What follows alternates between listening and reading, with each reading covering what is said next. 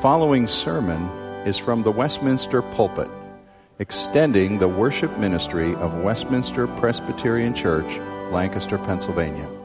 We are a local congregation of the Presbyterian Church in America. Please contact us for permission before reproducing this message in any format.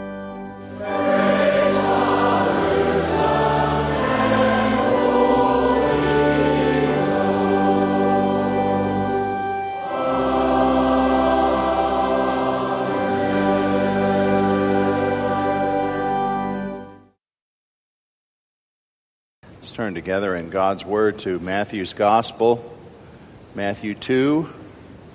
I looked with you at some things happening at the end of chapter 1 last week, and let's look at chapter 2.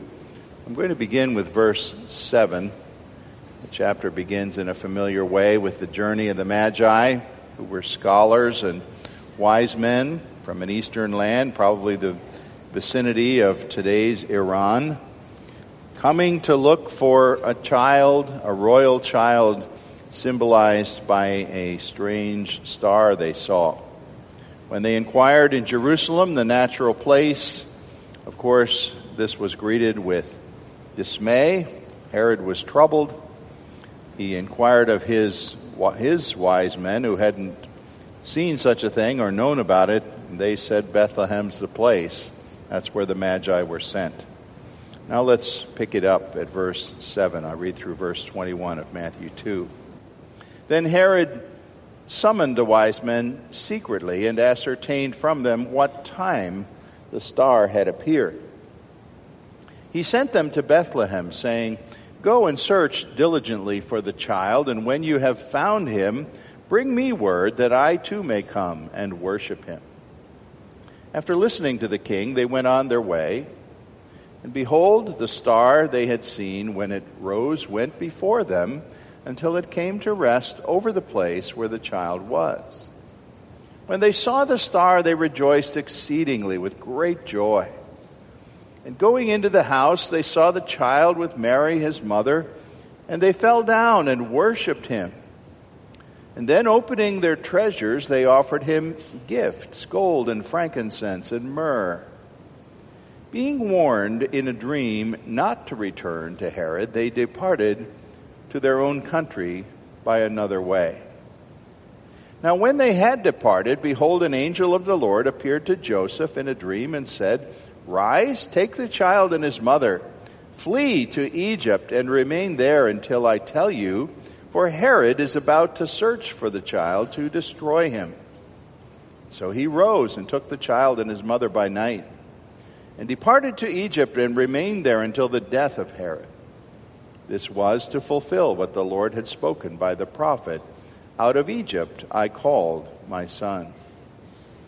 Herod, when he saw he had been tricked by the wise men, became furious.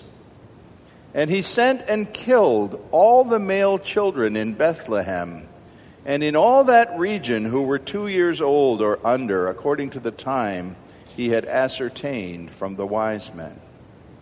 Then was fulfilled what was spoken by the prophet Jeremiah. A voice was heard in Ramah, weeping and loud lamentation, Rachel weeping for her children, and she refused to be comforted because they are no more. But when Herod died, behold, an angel of the Lord appeared in a dream to Joseph in Egypt, saying, Rise, take the child and his mother, and go to the land of Israel, for those who sought the child's life are dead. And he rose and took the child and his mother and went to the land of Israel.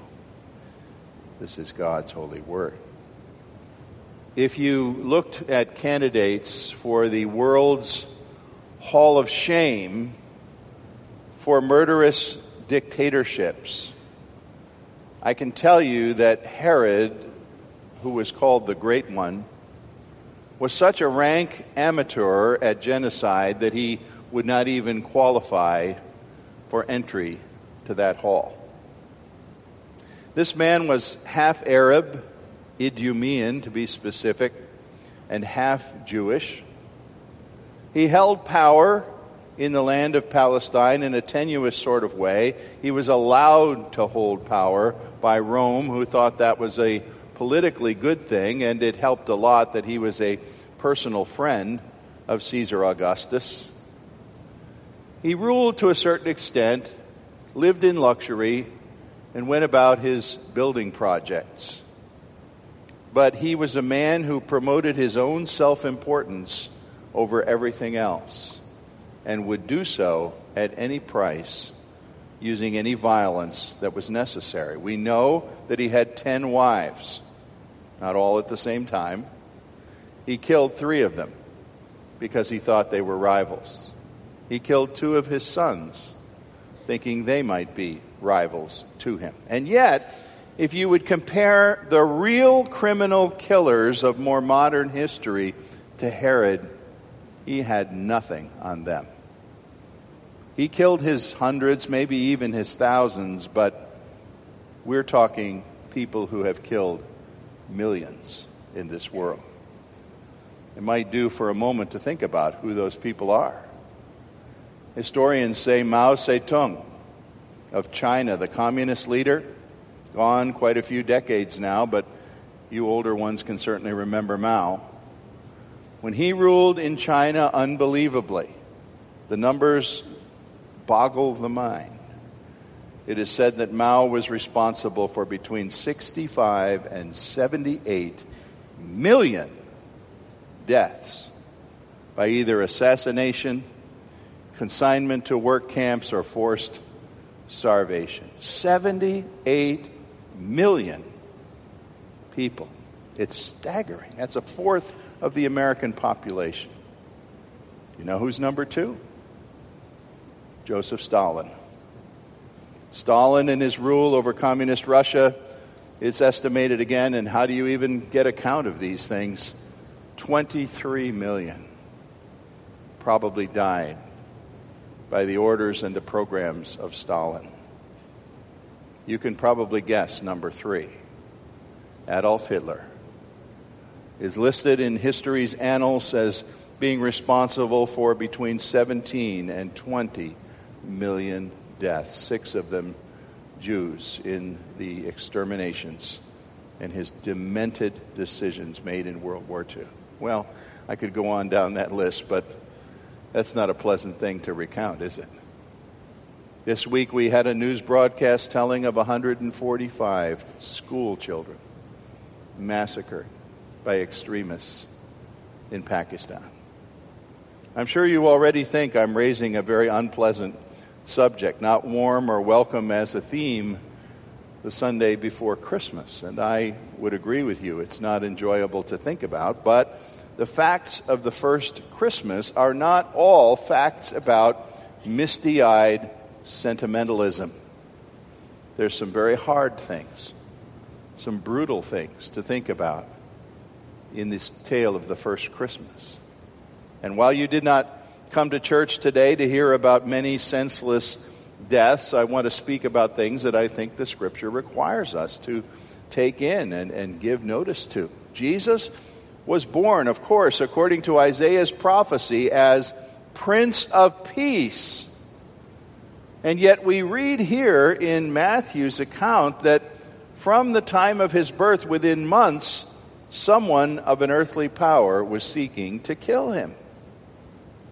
And, of course, we know that it only took about 3 decades until that aim was successfully carried out. By the Romans and the temple authorities in Jerusalem, they finally took a hold of Jesus and carried out an execution of him according to unthinkable bodily tortures. I'm not going to take a position on the recent releases of torture issues known by our CIA and others, but whatever those were, as I understand them, they were mild compared to what was done to Jesus, torturing him literally to death. And yet he also lived his whole life only steps away from some kind of violence or another. And what's more, we understand and know that his disciples many of them have lived very close to a threat of violence and actual persecution, torture, and killing throughout Christian history. And even today, many face this. Herod's massacre of innocent toddlers near Bethlehem is a very gut-wrenching example of the murderous wrath this world reserves for the followers of Christ and Christ himself. And people are troubled by this. They ask, how can God be in sovereign control while terrorists can still have their way, bringing down city towers, as happened in 9/11? Or even an individual act, which we remember in just 2 years ago at Sandy Hook, New York, in an elementary school. Or even something small in scope but no less horrifying, as 2 thieving punks 2 miles from here took a teacher's life this past week in the safety, she would have thought, of her home. I'll put it in terms that some people would pose the question. We know who the great Prince of Peace is, but where's the peace? Where's the peace? Well, we're looking at familiar words from Matthew 2 this morning, and I first want to introduce and comment a little on the scene there as you think about Herod, the not-so-great. After all, he was great only because he called himself that. He gave himself that title. That was not a title of popular acclaim by those he ruled. He was the first of several men who were called Herod, and I won't go through the family tree, but of course there was Herod Antipas, who killed John the Baptist, and others, either somehow related to him, and that family tree is a little complicated to trace. We don't need to trace it. But here's Herod, an insecure, half-crazed man holding great wealth, holding on to power in a very tenuous way. If he made wrong political moves, he could have been out of power. In fact, some say, had he not been a friend of Caesar Augustus, he never would have had power in the first place. And he particularly had to play it close to the vest as far as the religious leaders of the Temple Sanhedrin were concerned, because he was no religious man. One way he was known, or one way he actually earned some respect, I guess, was by his huge building projects. Herod's hobby was building things. And you can still see this today. Some of you who have visited the Holy Land have seen the projects of Herod. Had you been there many centuries ago, you would have seen it in the Jerusalem temple. It's even called, the temple that Jesus and his disciples saw is called Herod's temple. Well, he didn't build it in the first place, but he did a magnificent refurbishing project. Remember when the disciples said, "Look at it, Lord, how it glows, how magnificent it is." That was Herod's work. He had gone in there and spent what would be millions of our dollars to recondition a somewhat derelict building. Now you would think, oh, he must have been a very devout man. He loved God and wanted to do something for the place of worship. Not at all. He wanted to curry the favor of the religious establishment and keep them on his side.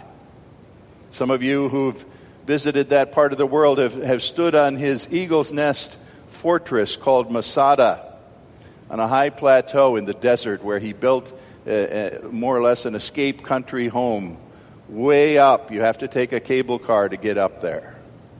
Some of you have seen the man-made harbor, one of the great civil engineering projects of that part of the world, where he built at Caesarea an artificial harbor that is still today can be seen how it was constructed. These things of architectural grandiosity more or less cemented his reputation as a so-called great man. Well, Herod was brought news by these aristocratic strangers from the east of a heavenly sign they had seen, not a blazing comet or something, but an occurrence in the heaven that you needed to have a trained eye to understand what it was and how it was unusual. And astrology was a common thing in those days, and while the Bible doesn't support the pursuit of astrology, it does give us credence to the idea that God did use some signs in the heavens in certain ways. So here they were looking for a newborn ruler. They had come over a period of months probably traveling, and they could tell Herod when the sign first appeared, certainly months, maybe even a year before. Herod heard of this. His advisors had not told him about it, had not noticed it, and they could go and consult the Old Testament scriptures and say, oh, Bethlehem, that's the place. But we always noticed none of them ever got up and traveled 6 miles down the road to inquire what was going on in Bethlehem. Well, here's Herod, who's rather paranoid about his own rule, his own hold on power, infected with self-centeredness, and many would say he represents what we all at least have the potential to become. Because control over things around us infects all of us.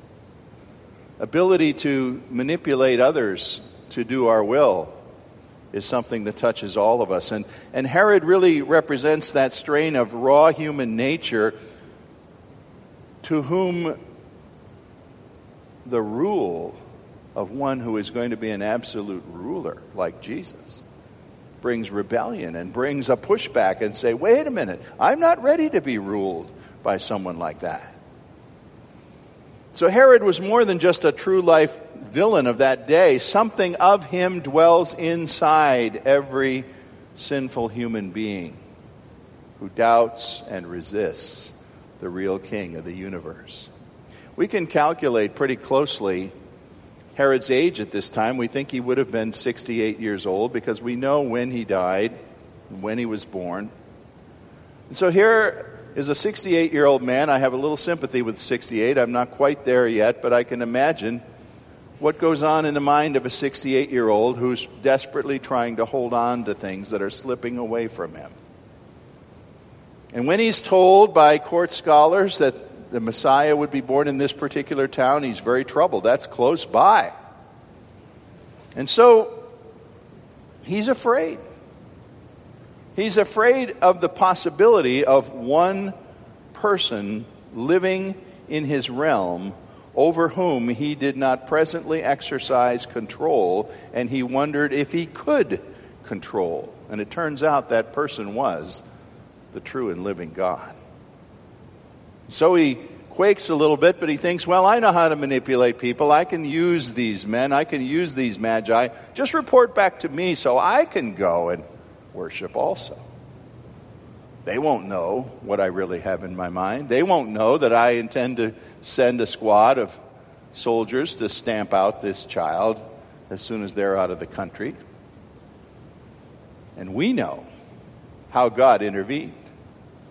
He intervened with yet another revelatory dream to Joseph, who, hearing what was intended, scurried by night, it says, left in the middle of the night. Probably Joseph was smart enough to think, even those who dwell near me aren't going to be able to tell what direction I went in.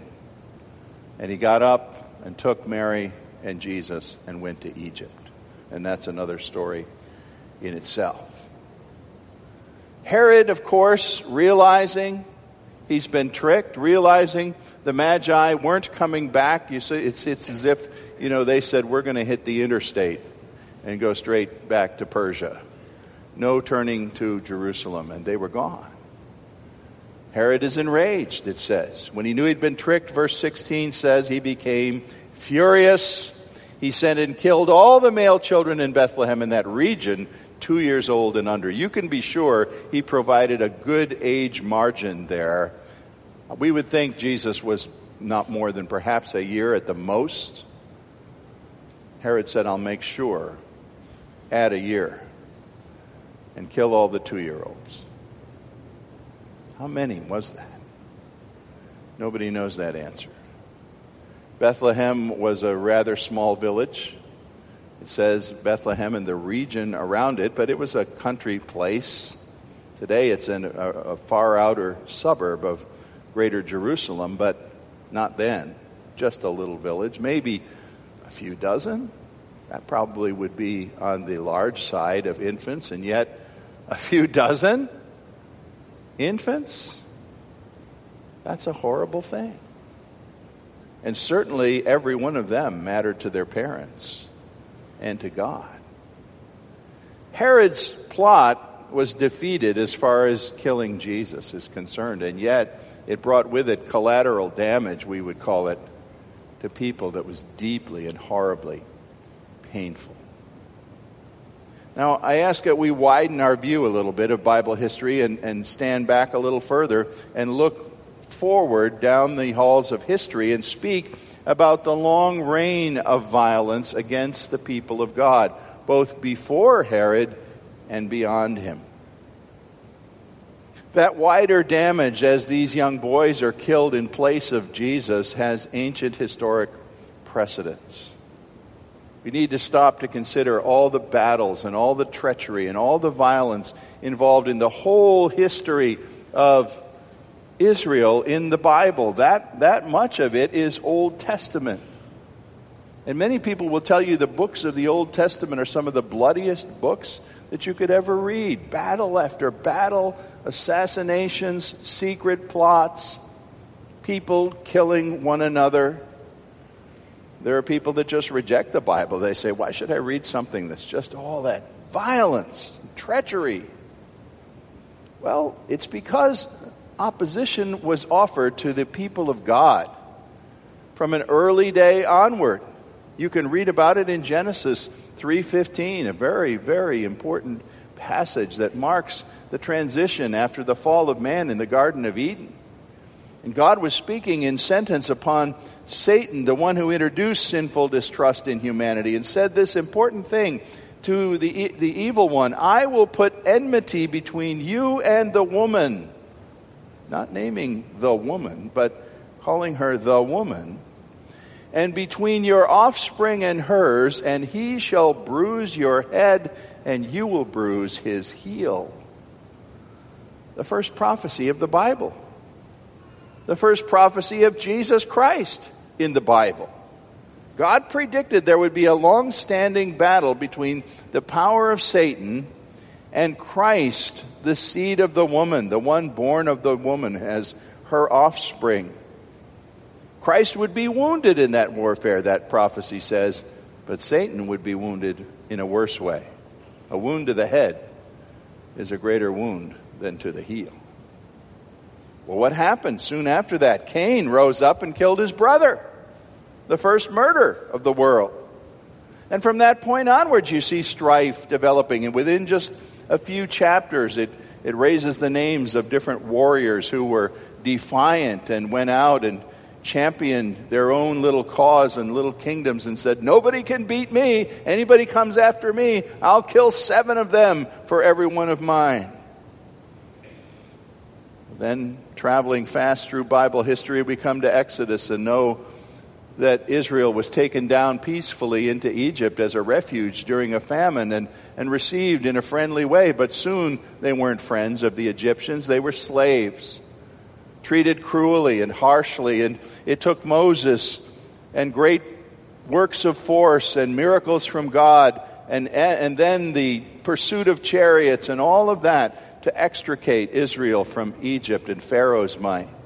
And then under Joshua, they came into God's promised land, a place of sanctuary and refuge. And what did they find there? Foes attacking them on every side, people hating them.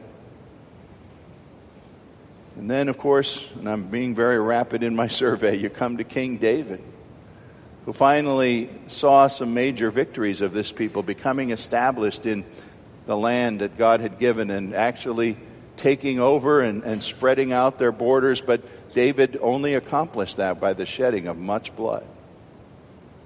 What we see in this big picture of the Old Testament is that Satan is always attempting to work through mankind to fight God and his Christ, to fight the people of God.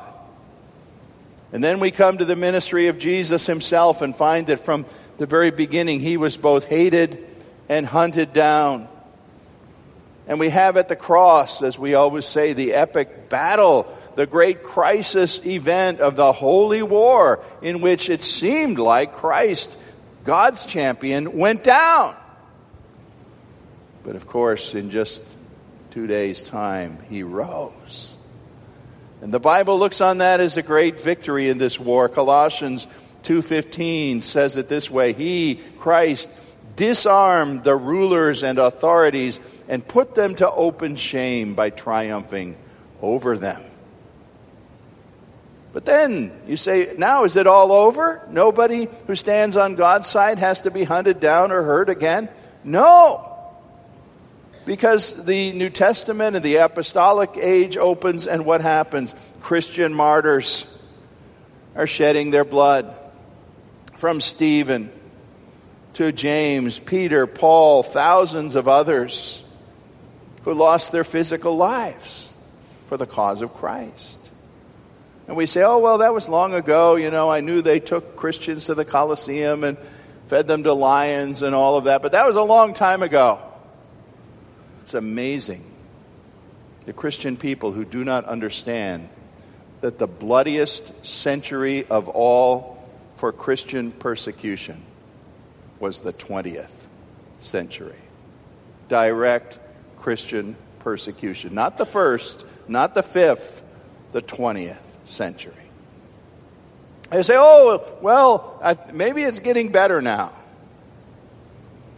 Well, tell that to Christians in the Middle East. There are Christian churches well established for centuries in the Middle East that have nearly been exterminated. There were many Christians in Iraq at one time. There are very few today. In other countries, they're being driven out, Egypt and other places where someone, chiefly from radical Islam, participating in the spirit that we would have to say is the spirit of Antichrist, come along and they'll say, join us or lose your head. You can criticize Christianity for whatever you want. I'm not aware of any place in the world where Christianity in any form approaches others and says, join us or you die. All this is summarized to say the Bible's master plot of conflict is going to close. It's promised that it will. It will close when God in Christ at last comes visibly back to end history as we know it and vanquish and destroy all opposition, including Satan himself. And maybe you begin to call up in your mind, aha, the book of Revelation. Oh, but Pastor, that's a complex, symbolic book, very difficult to follow, very hard to figure out. Let me tell you, the next time somebody tells you Revelation is difficult, tell them this. Say, oh no, I've mastered it. I've mastered Revelation. Do you want to know the answer, the solution to all the puzzles of Revelation? I can give them to you in 2 words. Are you ready? Jesus wins. That's Revelation. Jesus wins. The conflict of the ages will spin upon him, and he will be the conqueror, the only one standing on the field of history, and his own will be safe in him for eternity. And so thirdly today, and in conclusion, I want to ask this question. Where, you might say, is this conquest of the Prince of Peace? There are those who look at Christmas and they say, oh, what is this business of a Prince of Peace? I don't see the peace. And we say, well, what did you expect? The world to suddenly become conflict-free because he came? As a matter of fact, he said, I did not come to bring that kind of peace. I came to bring a sword. And families will be divided because of me. Because one brother chooses this side and the other brother chooses my side. There will be more conflict because of me. He did not promise that martyrdoms would not happen. In fact, he actually told his disciples, they're going to drag you off to prison and be delighted as they kill you. He predicted it. But the Word of God has guaranteed long before Jesus even came that what is eternally secured for believers in Christ Jesus, for the true covenant people of God who are saved in him, that what they have eternally, and it cannot be taken from them no matter what happens to their physical bodies. This is echoed all over the book of Psalms. I would could spend 20 minutes just lifting quotes out of the book of Psalms, 2 of them. Psalm 27. The Lord is my light and my salvation. Whom shall I fear? Though a war arise against me, yet I will be confident. That psalmist wasn't saying, I can't possibly die. I'm invulnerable. My body is Superman. No, but he was saying, no matter what happens, no matter what war brings, I am God's. Psalm 33 says this, the war horse is a false hope for salvation. By its great might, it cannot rescue. Our soul waits for the Lord, for he is our help and shield. You see, without a doubt, Christians are going to continue to fight and die and be mocked and be imprisoned. And true believers who are bought by the precious blood of Christ and raised with him in resurrection hope are going to be persecuted. Pastors are going to molder in Islamic and communist jails. Jesus said in John 18, my kingdom is not of this world. If it were, my disciples would fight in all the worldly ways. But that's not our objective, he said. And earlier than that, in John 16:33, he said, in this world you will have tribulation. But, do you know what comes after that but? Be of good cheer. Take heart. I have overcome the world. Herod, who swaggered about with such boldness and sought Jesus with his troops of soldiers and their swords, died within a year or two of that event. He was gone. And the one who's called great is only remembered for some moldy architectural relics that are left behind today. True Christians should never be troubled by the persecution of men. Yes, they can kill us. But that doesn't take away what we have. The eternal security of belonging to God through Christ. Our enemies always tend to look strong. They always tend to cause us fear. But in the end of it all, they're nothing but a vapor or a mist that God blows away. We also must be sure that we forsake the tactics of evil dictatorships and power grabbing in our lives in the personal ways we conduct ourselves. The exercise of brute power, manipulation of others, rigid control is not a way open to disciples of Christ. Husbands need to hear that. We deal all the time with husbands who think the concept of being the head of their wife means she had better knuckle under and do everything I demand. That has nothing to do with Christ.